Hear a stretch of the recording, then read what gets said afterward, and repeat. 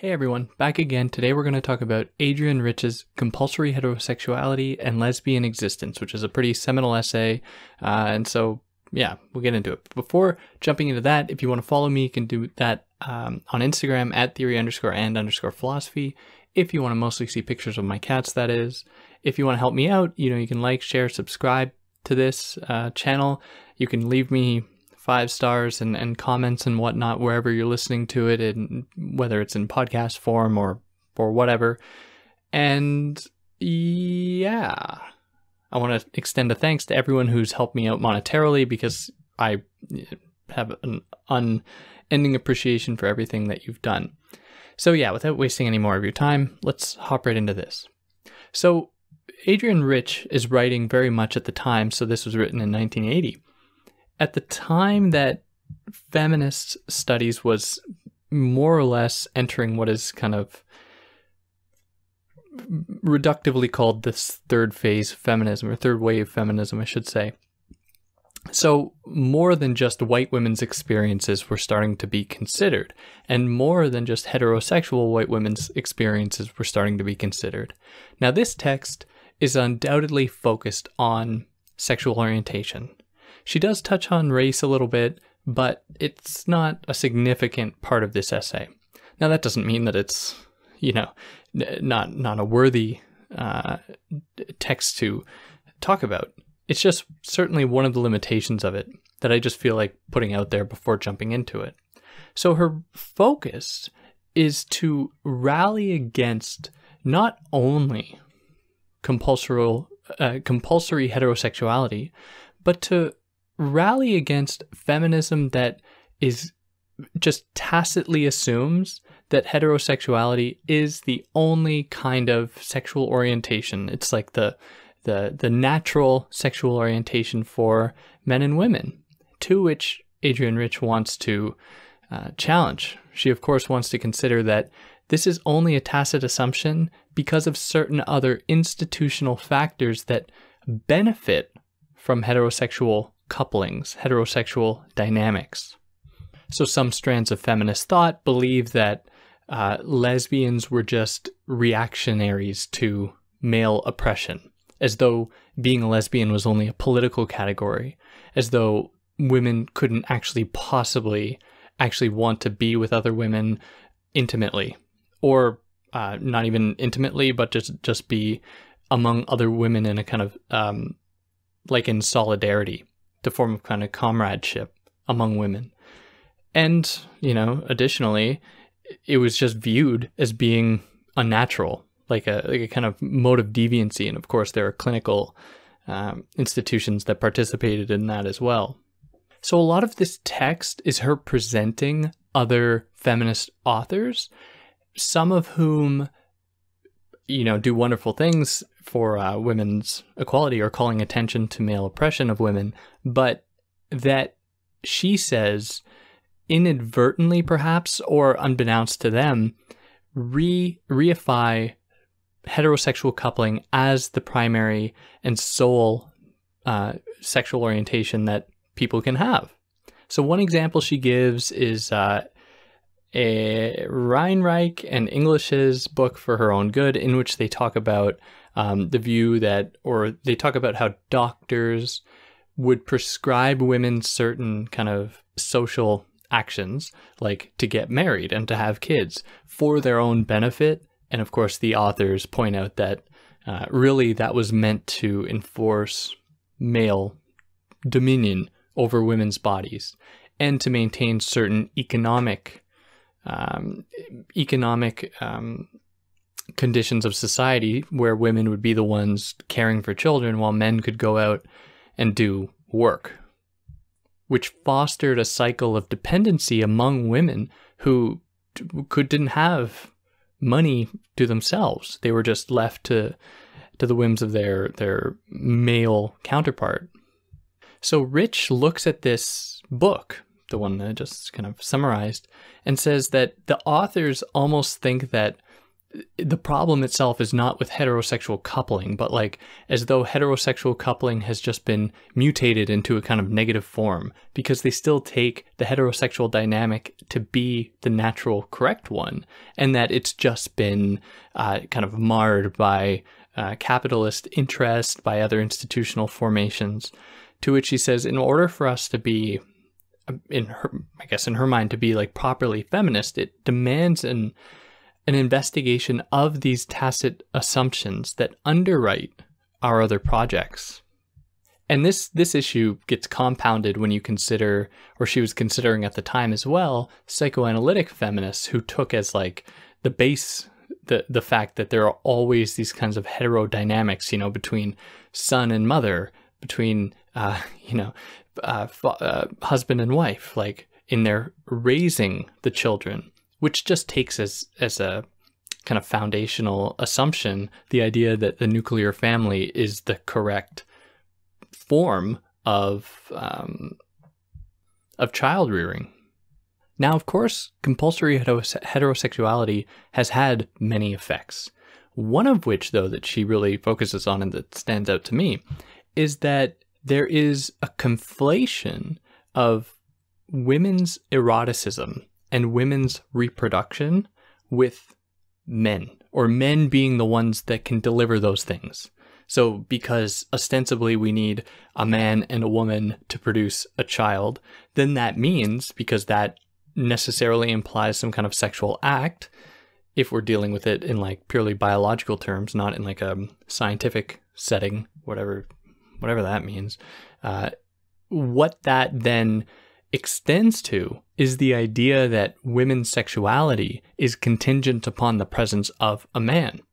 So this opens the door for all kinds of control beyond the kind of economic dependency that I've already outlined. It extends to control over women's bodies as well, and how their sexuality plays out.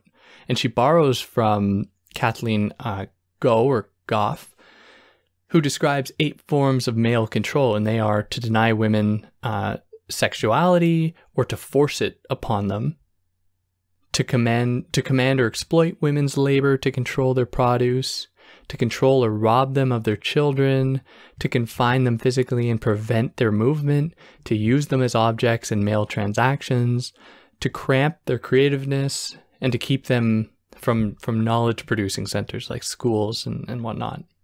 And these cycles of control are maintained in the assumption that heterosexual coupling is what people must strive for. And this is obviously maintained by all of our popular media. From such a young age, we're watching Disney films in the North American context, at least, watching Disney films in which that is all we ever saw. We only ever saw men and women engaging in these kinds of sexual relations. There was no consideration of gay or lesbian couplings, let alone, non-binary ones, or non-cisgender ones. And it is through that we come to internalize it as being natural. And in perhaps a less, or I guess a more malevolent way, the way in which pornography depicts men being the ones to deliver pleasure to women, where, and I'm sure that for anyone that's watched porn would know, that it is a matter of men pleasing women, and women are, convulsed and they're uncontrollable, and it is up to the man to deliver them from their writhing in order to give them the pleasure that they seek, which is a trope that extends very far back. Now, in Rich's essay here, there are these streams that seem to hint at being against porn or sex work generally, which of course we should nuance, because there are sex workers that obviously love what they do, and that shouldn't be, we shouldn't condemn that. But there is, I think, some truth in there being a kind of cultural disposition towards pornography as a site for young men to learn how to treat women, and that has pretty negative effects. And that extends even to lesbian porn, where if you ever visit a porn site, lesbian porn will be like readily available. But in order to access gay porn, you have to go to the gay category. signaling to the viewer that lesbian porn isn't about gay couplings or isn't about homosexuality. It is about satisfying the male gaze, whereas gay porn is that kind of, I will just say, kind of deviant thing that you have to go and seek. You have to seek out because it's not for the male gaze like lesbian porn is. And then such treatment plays itself out in non-sexual ways, if we can even call what is seen on porn sex.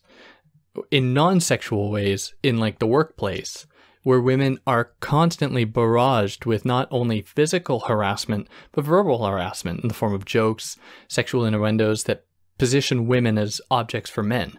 And these often create dynamics in which a woman is expected to comply. Like if a sexual joke is said by a male colleague, the woman is expected to laugh, to kind of brush it off, to be cavalier about it, lest she experience or is targeted as a lesbian, as being someone who isn't going to bow down to the male gaze. And of course, that has negative repercussions. It might mean a loss of a job. It might mean a loss of the opportunity for a promotion, if that, is even given to women. So we see how this plays out in an economic and political way, in a sociocultural one, where men would prefer to maintain their power as being the ones that can, say what they want and hire their less qualified white male buddies to work alongside them while keeping more qualified women in subordinate positions in order to maintain a kind of cultural status, to accrue cultural capital. And, I've often heard this argument that like, oh, well, if the wage gap really existed, then wouldn't men just hire more women and pay them less? And that argument only accounts for the fact that money, capital, is the only thing that people care about, that is, men care about, when status is also on the line. They would rather interact with other men than women.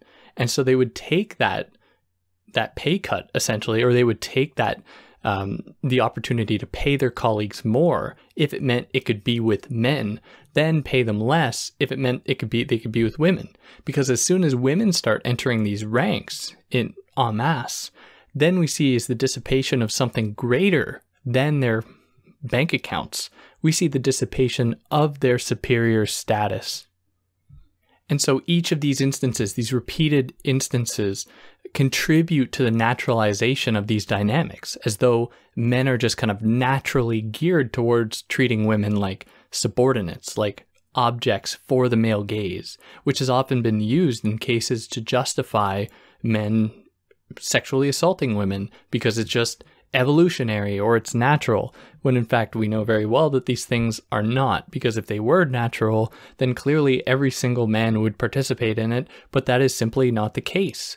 It then corresponds to something fundamentally different than biology, because it's not like everyone does it, and it must then correspond to a political, social consideration that gives men, bestows upon them the power to do this. So in the face of this, in the face of the real experiences of women in relation to oppressive men, and in the face of feminists who refuse to acknowledge that lesbianism is in itself a legitimate sexual orientation, as legitimate than the heterosexual matrix in which we are, immersed, she proposes, instead of thinking about it in terms of lesbianism, to consider the framework in terms of lesbian experience, lesbian existence, which is meant to highlight the fact that lesbian women have existed forever. It isn't just a new political category that emerges in response to growing economic disparity, as some feminists might claim, or to consider it in terms of lesbian continuum.